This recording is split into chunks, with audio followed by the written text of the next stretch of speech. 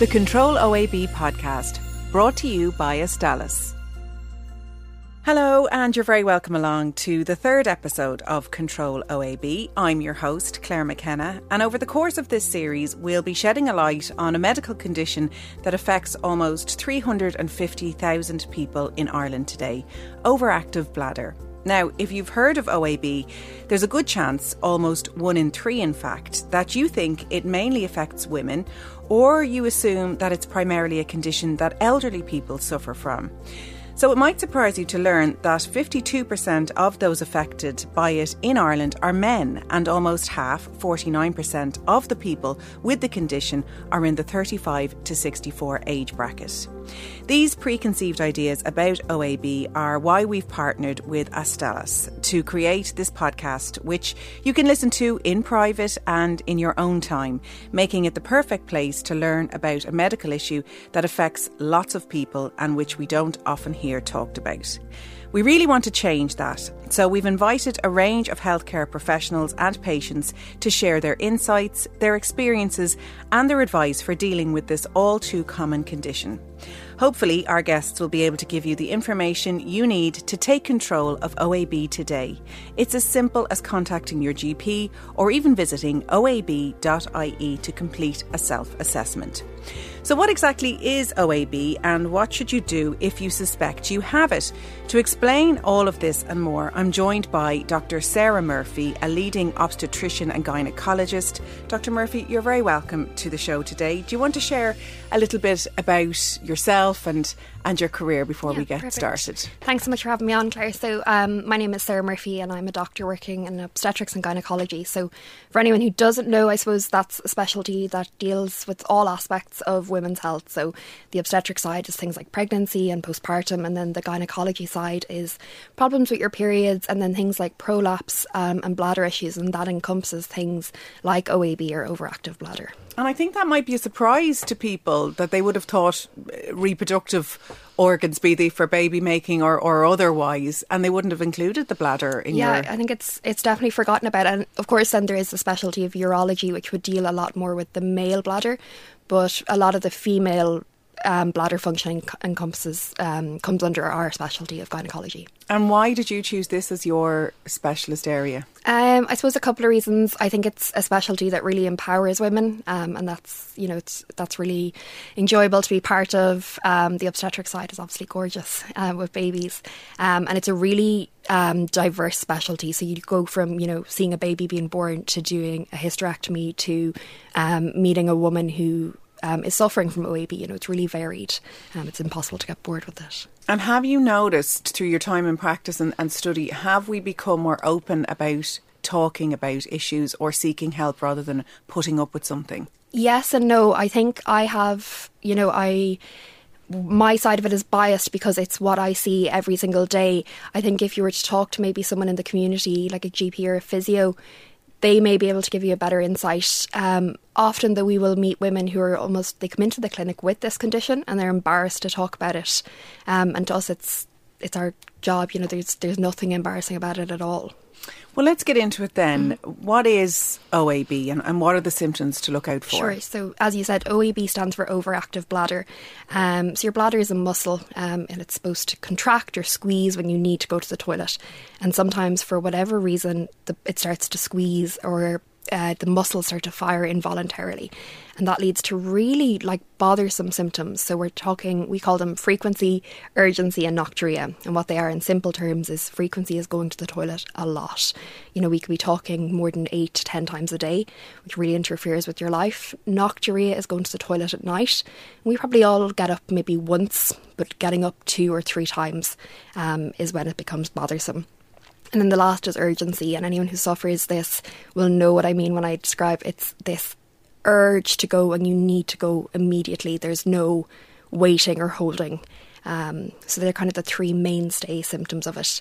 And I think you've touched on it. Most people think that this is, most people, about a third of people in Ireland don't even know what OAB is or that they're the symptoms associated.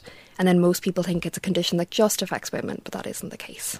And when you say the 35 to 64 age bracket, that is a young cohort, but there are things that start happening in your body, be it a dodgy knee or, you know, a bit more of a groan when you bend down to pick something up. There's certain things that we just assume are aging. Do you think this is what people think with this, that it's just something that they're going to have to put up with? Yeah, I suppose it is. I think there's an assumption that it's something that affects older women and it isn't going to affect me.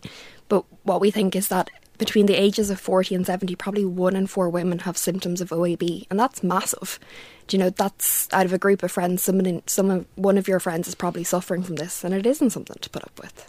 And I suppose people would think that it's going to be very difficult to fix, or they probably try and manage it themselves first. Do they try and fight the urgency, or I don't even know how you would override those symptoms. But when they get to you, have they been putting up with it for quite a long time? Yeah, usually. I think I don't know, is it a female trait and an Irish trait? But I think Irish women put up with a lot. And often I think because this isn't, you know, it's not cancer, it's not going to kill you. So I think people think it's not important maybe, or it's not urgent, and there's more important things doctors have to see, so they do put up with it. And I think it really interferes with people's lives, but by the time they come to us, I think they've kind of finally said, you know, enough is enough, something needs to be done about this. And obviously there's nothing can be done like cutting out that last glass of water in the evening, and you don't even want to be cutting back on your hydration either, do you? No, and I suppose there's small things. So, you know, there's different treatments for it, but we can start with some lifestyle things. So you will have a look at, I suppose, you know, how much water are you drinking? Is it excessive? Are you drinking loads of tea and coffee? Are you drinking a lot of alcohol? Are you a smoker? Something to be looked at. And then we can go through the other treatments available as well. What is the effect of caffeine on our bladder? When you hear it's a diuretic, what does that actually mean? A diuretic is something that makes you pass more water through your kidneys to make more urine. So caffeine can make you go to the toilet more, but it also is a bladder irritant. So when I was talking about the overactivity of the bladder muscle, caffeine can actually stimulate that as well. Okay, so that's one of the lifestyle factors that you look at. Yeah. So if there's someone listening today and they're recognising themselves, where do they start? Yeah, so I suppose you've mentioned one of the websites, oab.ie, that they can go on, learn more about the condition and do a self-assessment. But then I would say go to your GP. I think people are reluctant. I think when you talk about things like this, some people can be embarrassed, but it's nothing to be embarrassed about. So to go into your GP and tell them exactly what symptoms you have and how it's interfering with your life. If you're able to go in and say, I think I have OAB, amazing, but don't worry if you can't. If you just have to go in and say, look, I'm getting up 3 times a night, I need to know where every toilet is when I go out and about, you know, the GP will be able to piece all that together and tell you what it is that's going on. And it's hugely debilitating, isn't it? Because it's affecting your sleep, which is affecting your energy levels and your mood in the day. Then there's the stress of the frequency and knowing where the toilets are and planning your life around that. So it is a very debilitating condition. Absolutely. I think sometimes when you hear it first, you think, oh, that's grand. It's not grand. As you said, you know, sleep is so important for all aspects of our health, but often women, I see women, are they're low mood, sometimes depressed. You hear women say, I actually don't go out for a walk anymore because where I walk there's no toilets and I know I'm going to need to go. I don't like to go out with my friends because I'm going to be up and down to the toilet and that's really embarrassing. You know, it really interferes with people's quality of life and that's important. Yeah, because then you're not getting your exercise for your mental health as well as your overall health. You're not seeing people, which is so important to our mental health as well, and not being open about it. I like that you said it was a kind of a muscle issue, and I think if people have their head around that rather than a urine issue, that maybe that might remove the stigma a little. And I suppose that's not your fault. You know, there's nothing you're doing wrong as such.